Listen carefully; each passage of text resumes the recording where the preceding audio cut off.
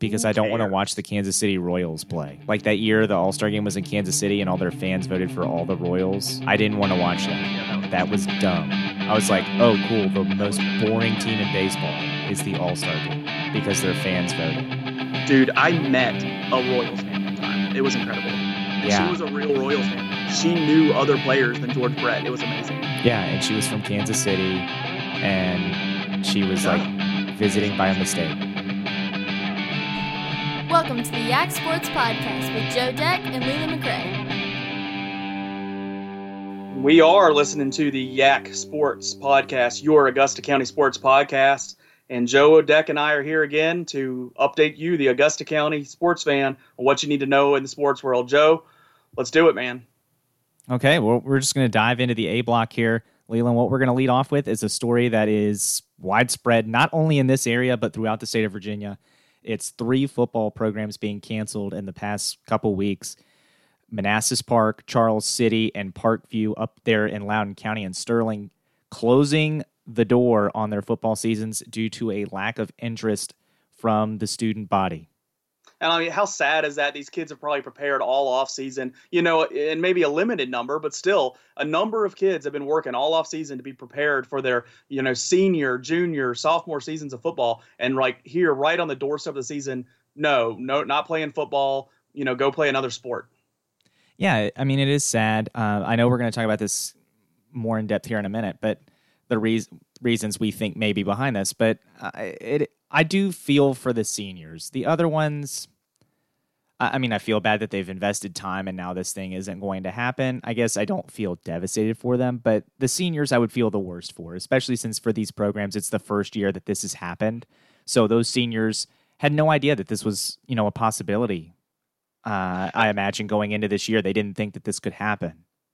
I think I did see with one of the schools at least, and maybe this is true for all of them, but the VHSL did waive a rule so those players could transfer to a neighboring school and play football for them immediately and not have to sit out. I believe that was the Parkview one that I read that for. But I know at Charles City, there's, New Kent and other schools right around there that are closing. And of course, Manassas Park, there's a lot of other schools close. But, Manassas Park, that was the team I played in my last high school game at Riverheads High School was against Manassas Park. They beat us in the playoffs and went on to play beyond that. And it's just amazing to think a team that, was good enough to beat a team I was on, as selfish as that sounds, or as, propping myself up high or me and my team, so for them to not have a program this year is amazing to me. Now, they did say at Manassas Park, they did think they'd be able to get the team back together for 19. They're going to run a JV season with who they have, but then hopefully have a varsity team next year. But still, just even being on the line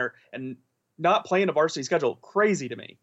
Yeah, I'm glad that the VHSL is allowing these players to play at other schools, which I guess, it's scary to think about, but maybe that's the future for a lot of these smaller areas in rural Virginia where it's 1 or 2 counties coming together to form a team. That might be the future of high school football in some of those smaller communities. And you've seen that in Southwest Virginia. You had the old Powell Valley and then those other schools that were dominant down there on their own. And they started consolidating schools because of financial reasons, not because they didn't have enough for a football team. Heck, down there, they had, 100% participation in football probably. But, they started combining these schools and made these, bigger schools with 2 great teams coming together. You got Union High School. You have like Central Wise down there. Those were schools that came together from good football teams. Now you might have it where it's just football teams. The kids might go to school next door and then go, down the road and play football. It's going to make some powerhouse teams probably in the long run. I guess I'm ready to shift the topic toward what we think the reasoning behind this is. I do think concussions are playing a role in this, and I'm not saying that's a bad thing. I'm saying I think this is something that in the 21st century we know more about concussions and the mental health issues that repeated blows to the brain can cause. And I know that there are some people in the NFL that would like to argue this, but I'm sorry, football does have a correlation with CTE. Yes, you could get CTE by everyday life, and you could have mental, brain disease and all that just regular without playing football. But I think you're kidding yourself if you don't think that football does increase the likelihood of that. And 100%. I think concussions are a part of this issue. I don't think it's the only reason by any means. And while it might be a majority, it's not an over 50% majority in my mind. Well, then you're talking about a plurality. I'm going to use my political science definitions here. Then you're talking about a plurality, not a majority. But and that's fine. And it should be. It should be important because concussions are real. Like the fact that you used to play with helmets that weren't as good as today doesn't make it okay now that concussions are happening. Just because you got a concussion one time and, you can still count perfectly doesn't mean anything now. Concussion should be a big worry for anybody. And a personal pet peeve of mine is moms not playing their kids in football. Dads care too. Dads don't want their kids getting brain damage because of playing a sport. And so we just need to take that phrase out of it. And like parents leading their kids in the right direction. That's the reason I think kids shouldn't be hitting before a certain age. I love the expansion of flag football, especially in this area. I think the Augusta County Quarterback Club is taking over the flag football league this year. And so it's going to be, differently organized and maybe reach more people. So that's great. But like, let's give these kids a break. And so be athletic, learn the game without the impact on your heads is a great thing to do. I agree with you, Leland, and I agree. I do think it's moms and dads that are concerned about this issue. I'll be honest with you, Leland, I don't have any kids, but it's scary to me to watch players that I grew up watching as a little kid play in the NFL, and now they come back and they say, hey, there are days I forget my kids' names. And I'm like, man, that's scary. Like, I can't imagine that being somebody that you've been around with, their entire life and you can't remember their name. It's troubling, and I'm sorry, that's science.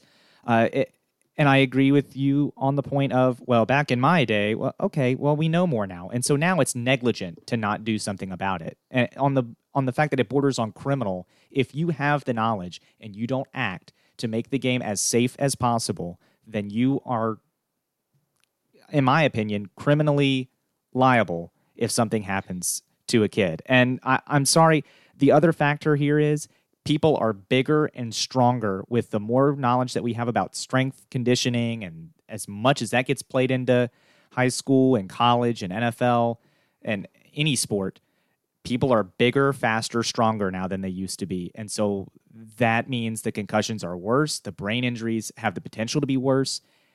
And it's going to go back to another saying I have whenever people talk about, well, back in my day, we did this and we were fine. I'm like, okay, well, when cars first came out, you get told when you hear those stories, when someone starts saying back in my day, you start hearing the most illegal stuff ever happening. Like we had the cooler going down the road, or like, oh my goodness, I was sitting in the back window on vacation. Like, what are we talking about? Like, it's crazy. So this goes in that category 100%. Oh yeah. I mean, back when cars first came out, they don't have seatbelts. I don't see anybody running on let's repeal seatbelts because it makes our society weaker. I mean, I don't think that is something that is going to gain a lot of traction, and I think you have to be able to equate those two. Now, you have another theory here, and I'm going to let you talk about that as well. And I just don't think it's only concussions. I think this is a building momentum of going against kids playing football that's been happening across years here, and like longer than CTE has been a hot button issue, and longer than, when we've known about Junior Seau and players like that, the ultimate of sad stories. But, across the board, there's kids not playing sports like they used to. Track and field is down since 2006 at a higher percentage than football is.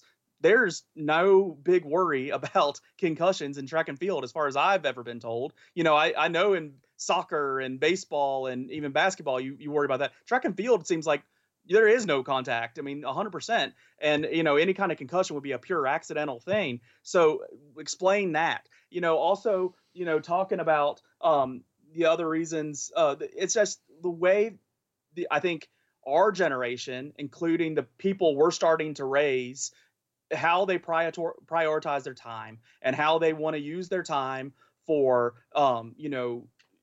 they have more outlets than they ever have. Yes, video games is a bigger idea than it used to be, but that's not what's ruining the world. Video games and cell phones aren't what's ruining the world, but there's that outlet that's right in these people's hands where they're able to really get into something they're interested in without ever leaving their couch or leaving their house. And it sounds not active, but that's not a terrible thing, that they can really do something they love a lot more easier now. And there's a community can be built online without, having to go out and find these people. You can talk with them, FaceTime them right directly on the internet. So I think communication through the technology is making people prioritize their time differently. Okay, well, I this is why I love doing this, and we see each other's notes in this workbook. That's not where I thought you were going. So that's fine, and I kind of agree there. And look, you bring up a great point about track and field. That was going to be my counter argument to your point originally. Is if we start seeing this across the board, then I kind of agree with what you're saying. And I guess the only thing I could maybe say to counteract the track and field stuff is it's not a glamour sport, right? For kids that are athletic and want a chance to go play at a college, track and field is probably not going to pay for your full school. It's not going to. Only football glamorous. And basketball are doing that. No, only I football agree. And basketball are doing that. I agree. Soccer isn't, baseball isn't. Those sports aren't able to, offer full scholarships to 80 kids like football is. The money is at football. The money is at basketball. It's not at these other sports. So I don't like that argument. I don't think that's a valid argument just because you can't get a scholarship. I think, the stats I'm looking at show kids at 6 not playing football through high school. And well, I can tell you why it's not happening at 6. They shouldn't be playing football, contact football at 6. Is my biggest point there. They should wait until they're big enough to play flag football. This is going to get me into my other point. You should be playing other things and be very athletic, and then come into football. I knew plenty of people, at Riverheads, at other schools that didn't play Little League football and still did very well on the football team and were high performers and even went to college to play football. So you can't just tell me playing, slamming your head up against another kid at 7 years old benefited you so much that got you some kind of scholarship.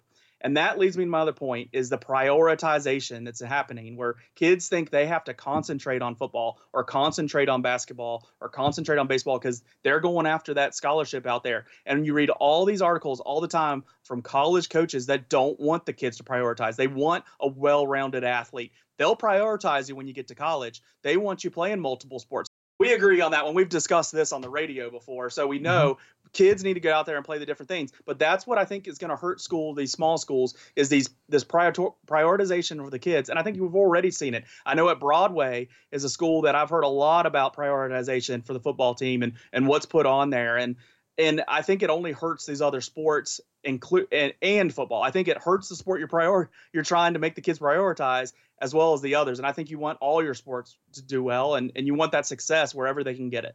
I agree with you there. So in the long run, my biggest point is I don't think concussions is the majority reason for this. Now, maybe for some reason there is a high percentage and it's the biggest reason, but I think it's the only topic that gets talked about. And I think you got to talk about this. How people spend their time is, I think, a major one, because I really think that's major. And I think you can see that with this rise of the E-League, I think is a very relevant thing with that, where you're seeing people watch people play video games. That didn't exist in the 80s. And that's probably why you had 50 kids on every football team. Leland, you're exactly right. That's a great point. The rise of the E-League. Look, if you're into E-League stuff, good for you, man. Do what you like. And if that's what you're into, man, I'm all for it.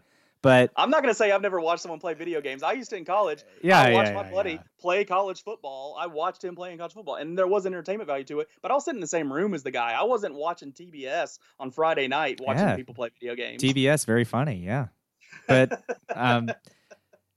yeah, I guess, I do think concussions plays I think that is the bigger factor. I do think it's a majority issue. I understand you think it's, at best, you think it's a plurality issue and not 50+1. And I get that. And, I guess we'll never know because you and I don't have the ability or funding to do a proper research and, do a survey and find out from these parents. But this is the one thing I will say. If it is concussions, I am not going to sit here and tell a parent you're making your kids soft by not allowing them to play football. I just don't think that's accurate.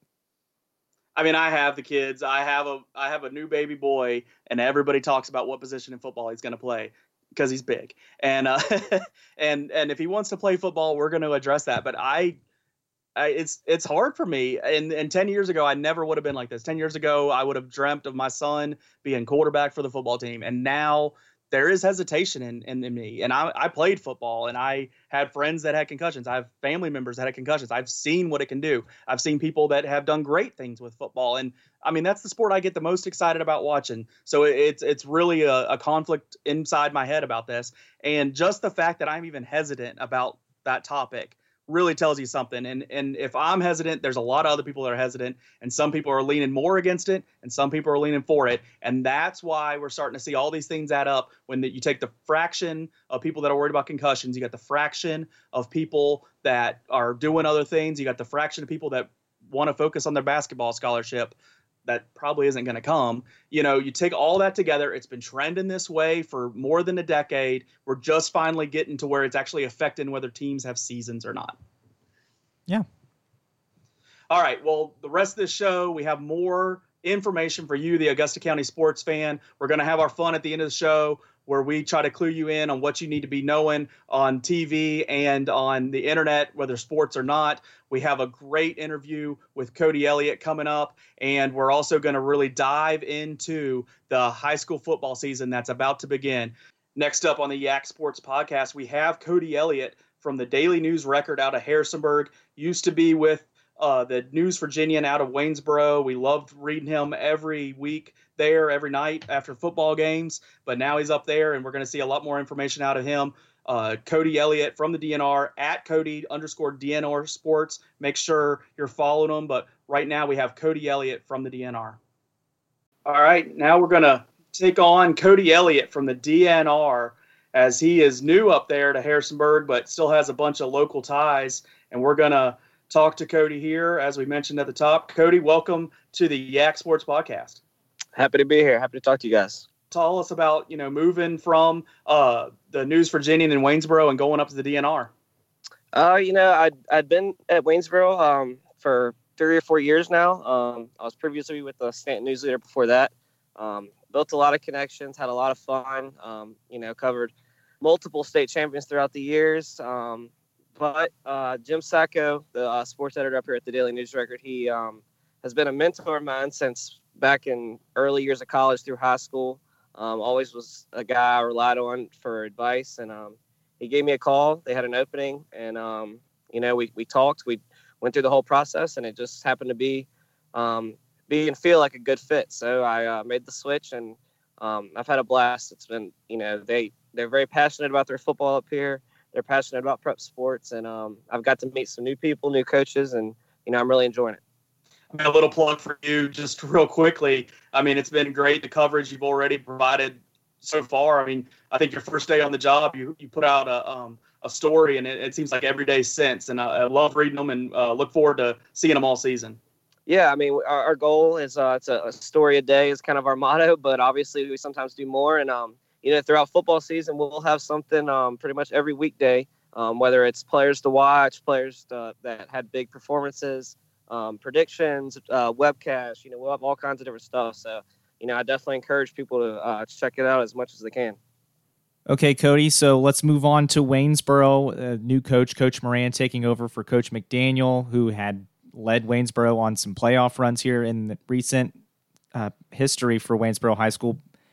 What is Coach Moran going to be trying to do as he comes in and tries to take over this program? Yeah, I mean, it's funny. I've told a lot of people, Coach Mack did not do Coach Moran any favors at the time that he left. Coach Mack did a tremendous job of building that program back to being relevant again. They've been in the playoffs 4 straight years. But Coach Moran comes into a tough situation. I mean, he has a lot of talent to replace. Quarterback DeJuan Moore now over at UVA. They lost a lot of guys off their defense. So they've got a lot of fresh faces and a fresh coach. But from everything I'm hearing from out of there is hasn't really changed much. He's been adding a couple little things, twisting, making a couple of changes. But for the most part, the program is still run the same way that Coach Mack ran it. The guys are familiar with Coach Moran. He was there even before Coach Matt came over and took over the program. He's been there since Coach Isaac was there.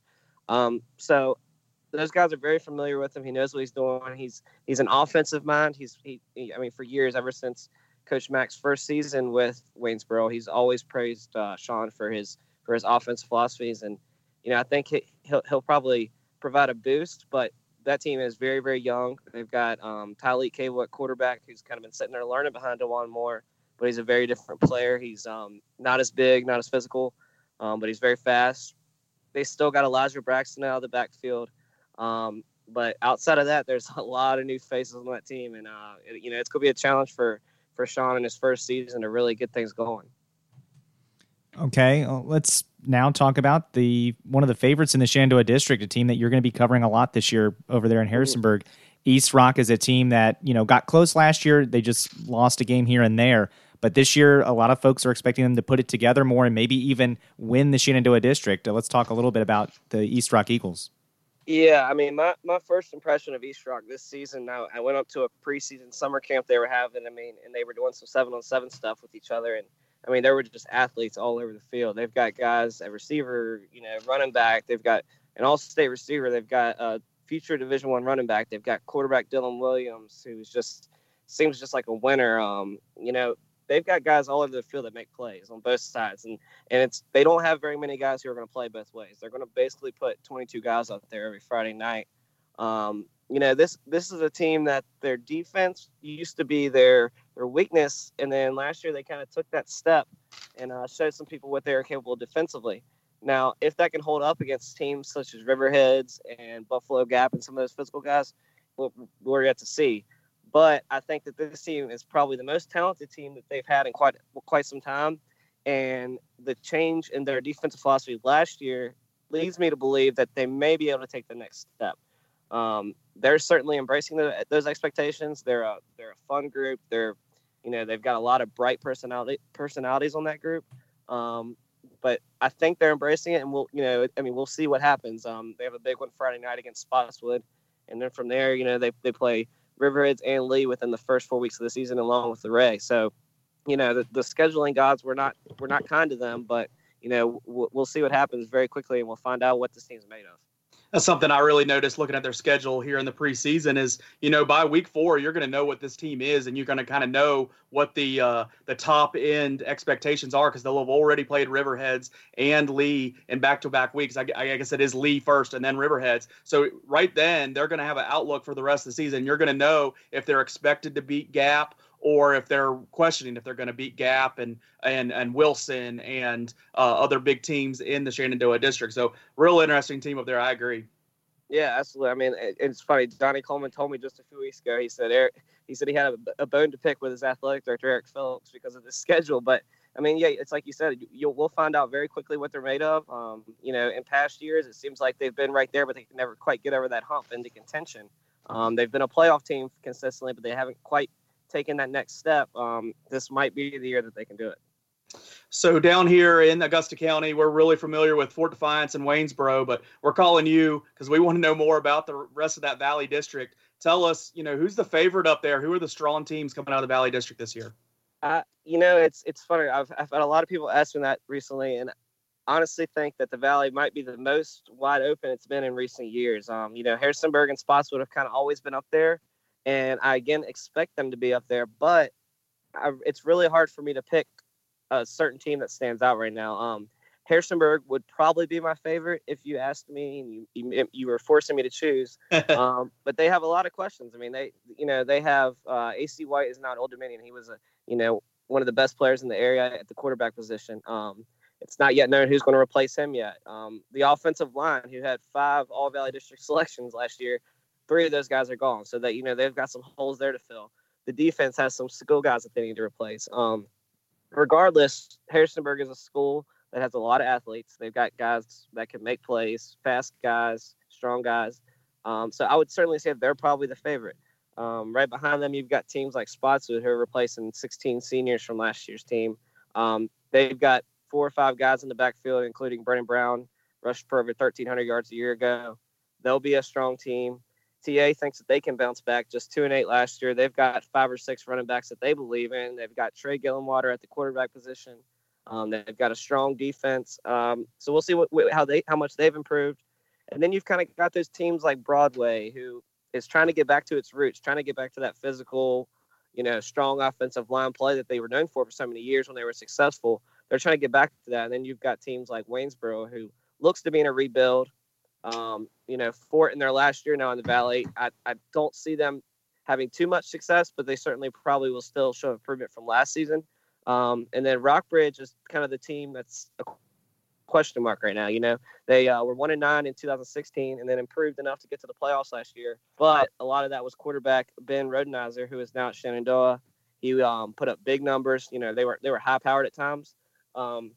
Without him, it's kind of, they've got some pieces they need to replace, and it'll be interesting to see what they can do. So they're kind of, they're my X factor in the race. But right now, I would say, heading into the season, Harrisonburg would probably be my favorite. I think Rockbridge is that real interesting team, and I think they were the team that surprised a lot of guys last year. Looking at the Valley District, they were successful last year, kind of out of nowhere with the quarterback, but they don't have him anymore. They still have some weapons though with Jalik Lynch. So I still think, I saw your ratings you put out for the DNR, and you had them a lot lower than what I had them. So it'll be interesting to see what they do. But I think Mark Poston there, he's done a lot of winning, so I think he's going to find a way to keep that team at a consistent winning rate. Right. Yeah, absolutely. I mean, like you said, they're just kind of a question mark, and there's so many. The Valley really is wide open. Like I said, Harrisburg's kind of on a little bit above, and then everybody else. I really feel like any night this year it could be. We may see a team win the Valley with a 4-2 or a record like that. I mean, I don't think there's any dominant team this year. Well, Cody, it's been great talking to you. I know we're going to have you on again. Looking ahead at the schedule, there's plenty of good times where your input from the northern north of us, the county north of us, will come in real handy. So thank you so much for coming on. Tell everybody how to find you on Twitter and how to read your stuff. Yeah, I'm on Twitter at Cody_DNR Sports, and you guys can find any of my stuff on DNRonline.com.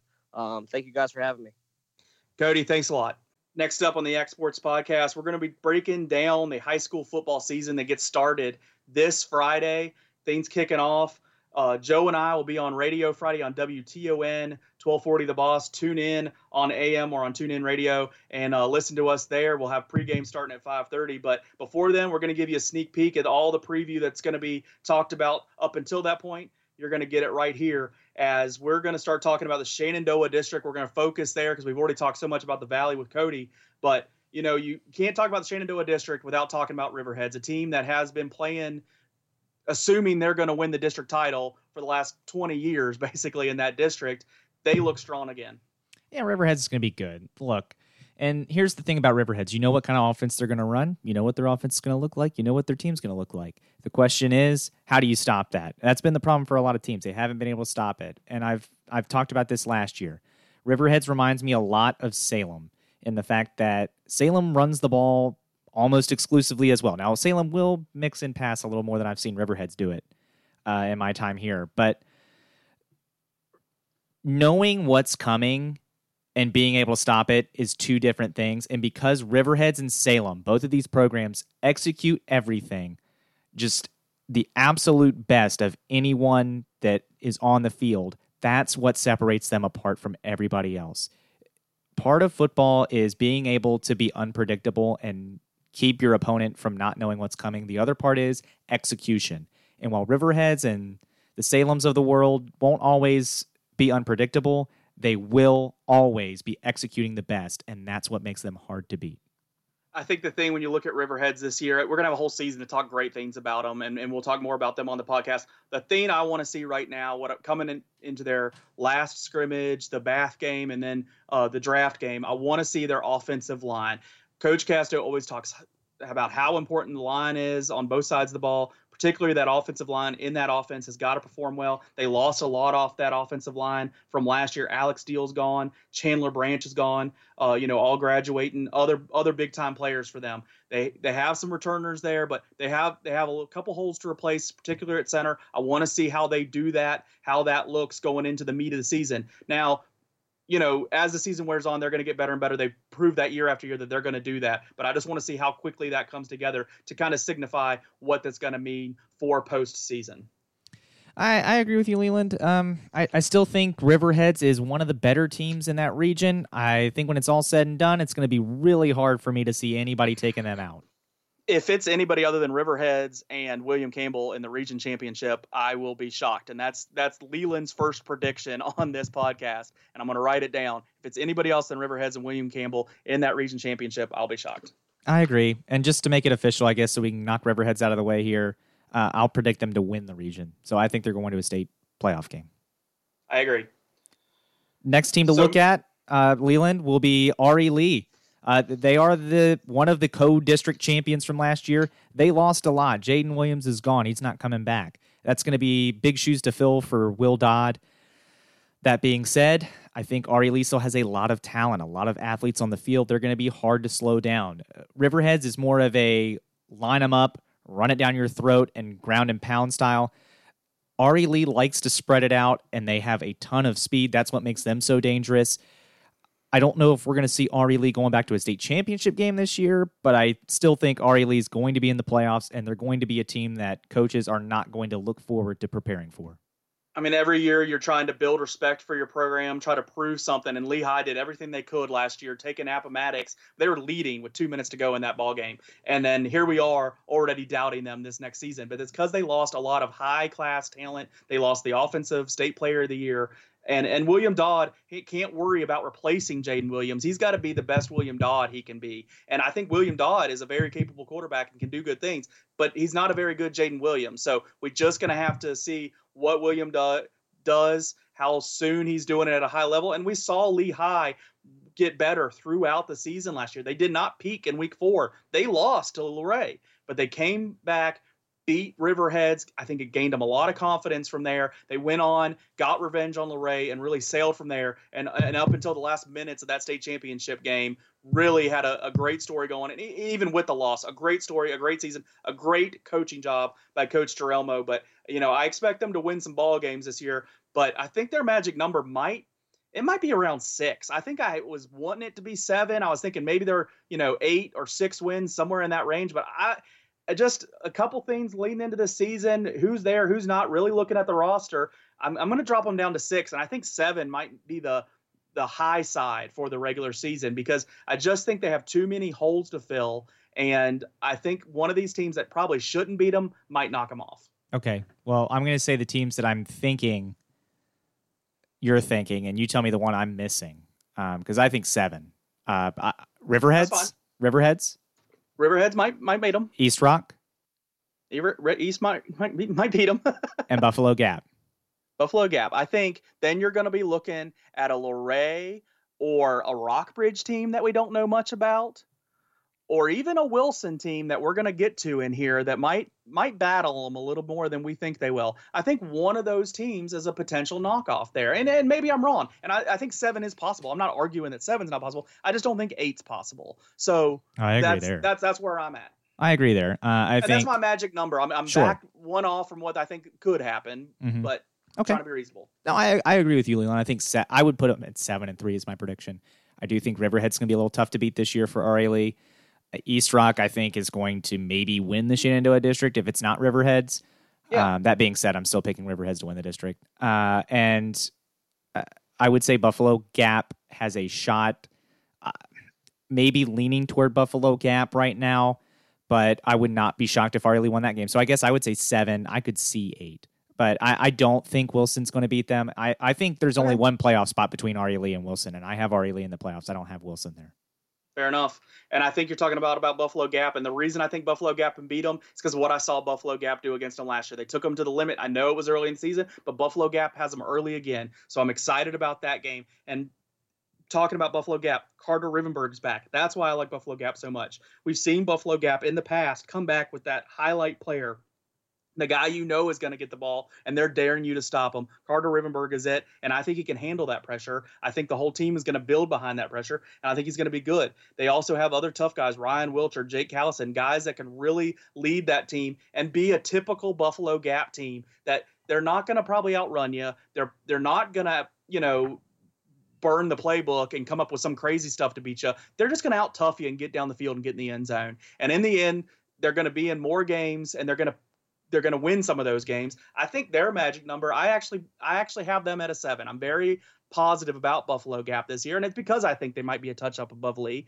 I have them magic number 7. They might get 8 wins. I don't see them doing worse than 6. I think they're right in that range, and I think it really is going to be a great coaching for Coach Klein. We've seen it happen before, but I think he's going to use Rivenberg well, and I also think he's going to fake it to Rivenberg well, and we're going to see other guys get the ball, and there's going to be other stars at Buffalo Gap this year that's going to lead them into the playoffs with some wins in the playoffs. I agree with you, Leland. I saw a lot to like about Buffalo Gap last year. I think they're going to build on that this year. I think they return enough people to make that team dangerous. I think that's a very interesting thing about Buffalo Gap this year is we have high expectations. That's going to be the question, right? Can Buffalo Gap handle those high expectations? Can they deliver? Look, I wasn't at the Riverheads Buffalo Gap game, but they were up 14 on Riverheads last year before that game got away from them. But I think the key for Buffalo Gap is when they get the lead, you have to play better defense than you did last year. That was their big bugaboo. So I think for Buffalo Gap, it comes down to the defense. If the defense improves, Buffalo Gap wins 7, 8 games. If it doesn't, they're probably looking at 6. And I agree with that point. And just the same that they're always in games because they're tough. Last year, I think they let other teams stay in games, and it was a mistake. So I agree with you there. But talking about good defense, let's talk about Stuarts Draft, a team that has had some good defense in the past. 2 years ago, one of the best defenses I've ever seen. But they're missing a lot of guys off that defense that we saw last year, and the same names that we're used to seeing at Stuarts Draft from this, from good seasons aren't there. And last year they just missed out on the playoffs. They missed out by 0.3 of a power point. And this year, I think it's hard to look that they're going to be that much better. And it's really easy to see that they might be a couple steps behind where they were last year. Leland, I agree. And look, Stuarts Draft people, I promise, I don't have anything against Stuarts Draft High School, the town, anything. Did you get a speeding ticket on 340 one time or what? I didn't. I have nothing against Stuarts Draft. I love the name Cougars. The uniforms look awesome. The school's great. But Joe loves Cougars. Is that what it is? What I'm saying is, last year was my first year following Augusta County football, so I didn't get to witness the state championship or state playoff run that you guys had, the years before. So I'm coming into this hearing how Stuarts Draft's going to build on that. They're going to be great. Look out, they could win a state championship this year, and for me, it was too many disappointing endings. It was too many, we were in the game, but man, that bad break. And to me, and I don't want to run anybody down. I'm definitely not saying that. But at a certain point when there's bad luck for sure, in sports especially. That Riverheads game where the ball bounces to stay inbounds instead of going out of bounds, and then that cost Stuarts Draft the ball and maybe a game-winning score against Riverheads to start the year. That's heartbreaking. I'm not going to lie. And I felt for Stuarts Draft that night. The East Rock game, they were in it all the way to the end, and then that pass all the way across the length of the field for a completion for East Rock, and they go in the end zone to score and win the game. That's heartbreaking stuff. The Buffalo Gap game was close, and it was a heartbreaking defeat for Stuarts Draft. But you get what I'm saying, right? Are you hearing this? It's heartbreaking defeat, heartbreaking defeat, heartbreaking defeat. At a certain point, and I think this is natural. I think it comes into the kids' minds. Is it bad luck, or is it we're just that little bit behind these other teams? And to me, that's what it is. I don't think Stuarts Draft is going to be in a game where they get run out of the building because, like Leland said, their defense has been so good. I still expect, I know they lost a lot, but I still expect Coach Floyd to have that defense raring to go and swarming the ball. That's the benefit. A lot of these Augusta County teams run the ball almost exclusively, so it's not like you have to be a defense that's aware for everything at all times. R.E. Lee and East Rock, probably the only two teams that can consistently pass the ball. And we'll see about R.E. Lee this year. Again, Dodd's new, and it's not Jaden Williams, so we'll have to see his accuracy if that's consistent. But what I would say is for Stuarts Draft, I didn't see it last year. They lost a lot from last year's team, and I just need to see it before I believe it. I agree with you, and I think I think the excitement around Stuarts Draft football might be a little less right now, and I think it's because everybody's looking at the roster, and there's a lot of holes on offense, particularly missing. But a game I had circled before the year started, looking at these two rivals, was Stuarts Draft versus Wilson, and I think Wilson is a team on the up. I think they've been 3-7, 4-7, 3-7 the last 3 or 4 years, and here they are. I think with a chance to take a step ahead and vie for a playoff spot. I'm not going to put them definitely in at this moment, but I think they're going to vie for a playoff spot. I think they can get to 5 wins. That doesn't mean they have to beat Riverheads and East Rock to do that. I think they can beat the teams that are manageable, and I think they've taken their hard knocks, and now it's time to have it pay off. They have a younger quarterback, a sophomore, going to be playing this year. They moved Ty Hevener out of that spot, and I believe he's playing running back. But I still think I think they are going to be successful this year. The seniors they had were great. I don't think it's any slight to them. I just think they've built these young guys for 2 or 3 years here. They've been a young team for 3 years. Now it's the time to get some payoff from it, and I think they're going to vie for a playoff spot. That's what I see for Wilson Memorial this year. Okay, I don't see that much growth. We'll see. Man, you're really high on them. You were high on them last year going in, I believe. No, you're thinking of Gap, but that's fine. Okay. All right. I don't want to misquote you. But Wilson is another one. I got to see it to believe it. I don't know if I see enough returning to where I get that you have high numbers returning, but I think returned players only matter so much in comparison to the other programs around, right? So I think Riverhead's new people probably better than Wilson's returners. And that's not saying anything bad about Wilson. Riverheads is really good. I think Ari Lee is. Yeah, I think Ari Lee is going to be better. Stuarts Draft. I think you're better than Wilson. I think Stuarts Draft might beat Wilson. And look, for Stuarts Draft to go back on them for just 1 second. If Stuarts Draft wants to prove me wrong, go to the playoffs this year. All you have to do is win every game you won last year +1. That was the difference, right? It's Gap. Yeah. It's Luray. One of those you got to win. Luray, there's those games that were very close that they could beat, even the East Rock game, and we don't expect them to win that game this year, but you pick that game off. Or Lee, yeah. So I think, but to talk Wilson, I kind of, in my mind, have put Wilson in Stuarts Draft spot. I think Draft, I would be surprised if they make the playoffs, if I'm all honest. But I think Wilson is that team that kind of fills that spot and is on that line and might get that one more win that can put him there. My magic number for Wilson, I've really come to it at 5. I think worst they'll be is 4, and I think optimally 6. I don't see them going higher than 6, so I just think that number is 5 right there. I can really convince myself of 5 wins, and then what if they pick off a Gap, pick off a Lee? So I think Wilson is in for an up, and I think it's trending upward. They have a bunch of sophomores in the program. They have a similar number to what Riverheads has in sophomores, so I like that sign looking at their roster that they have good players coming up too. So I just think things are trending in the right direction for Wilson Memorial. We'll see. They play the games for a reason, and we'll be doing our weekly picks on the radio at WTON. But man, your magic number of 5. Just thinking to myself, the 2 games they're going to win. Stuarts Draft is obviously one you're thinking that they get, and Waynesboro. Okay, and you're thinking they top Waynesboro this year. Yeah, maybe. And if they beat Draft, see, I still think Draft beats Wilson, but if they beat Draft, then yeah, maybe they win 5, and then it comes down to power points, right? It's between them and Strasburg, those kind of teams. Yeah, it will be. They close the season with Page, so I can just very much see a week 11, 10 games into the season, biting their teeth because they're playing Page County in the district. Which will give them almost 0 points. I mean, Page County is not going to be a big point giver.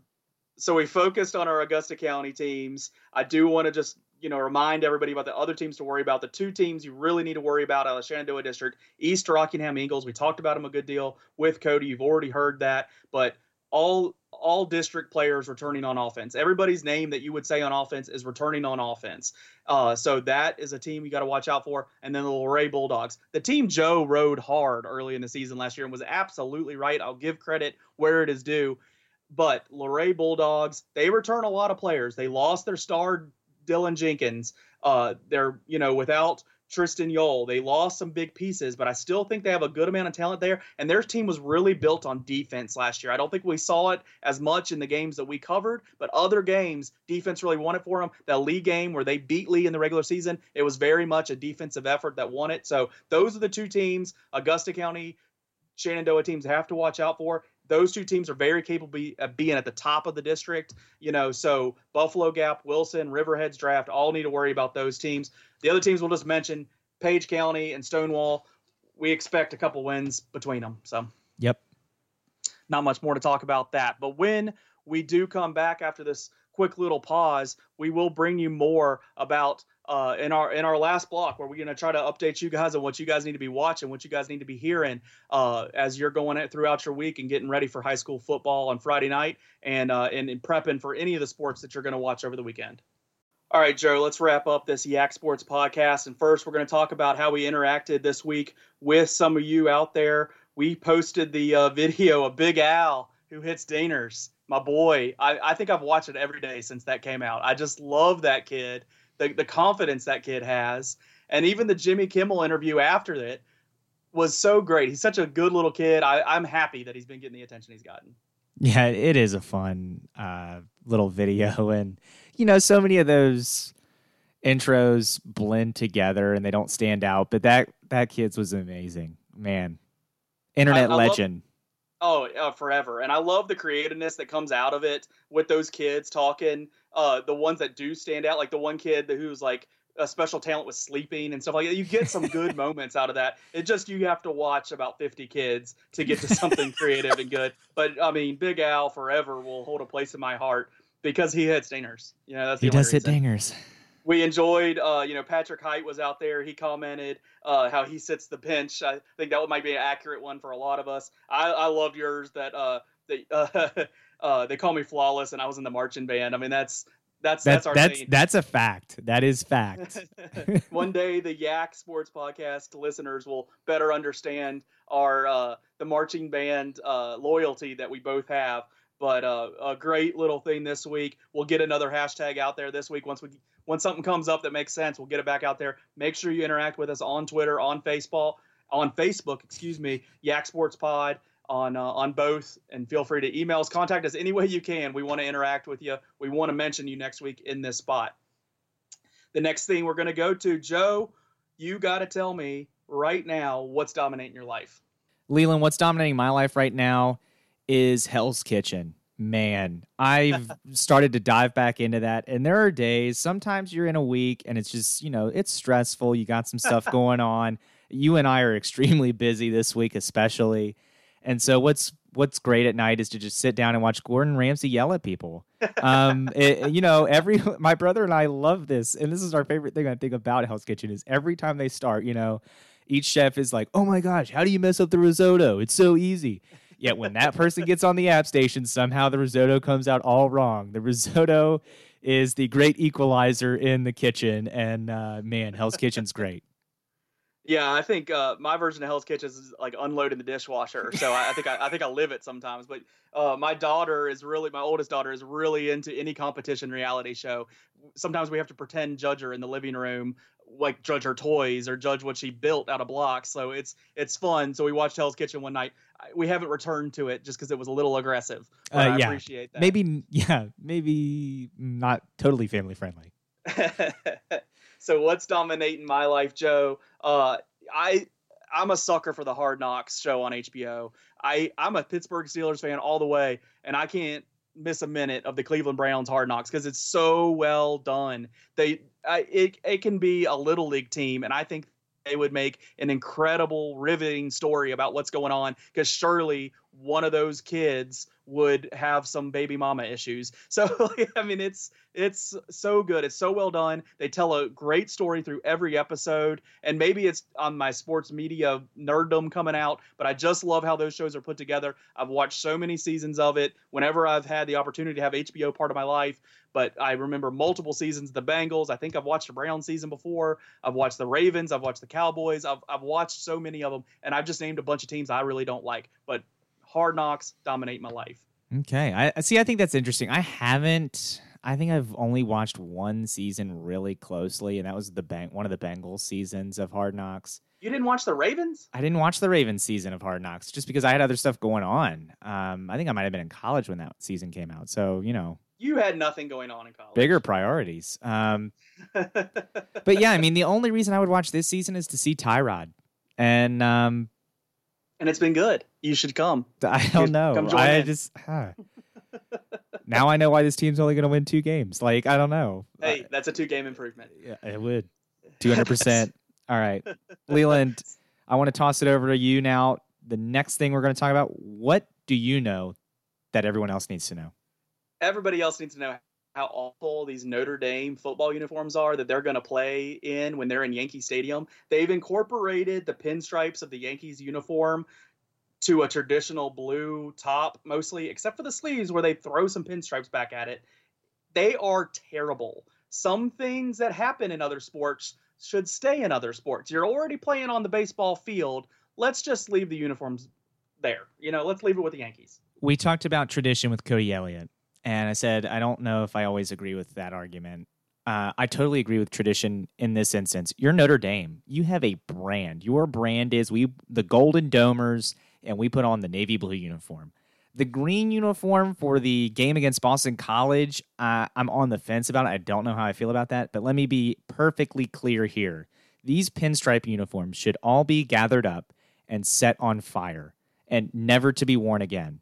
These are well, they're not. Unfortunately, Oregon is going to wear football uniforms this year, but these will be in the top 10 ugliest uniforms of 2018. Put it in the books right now.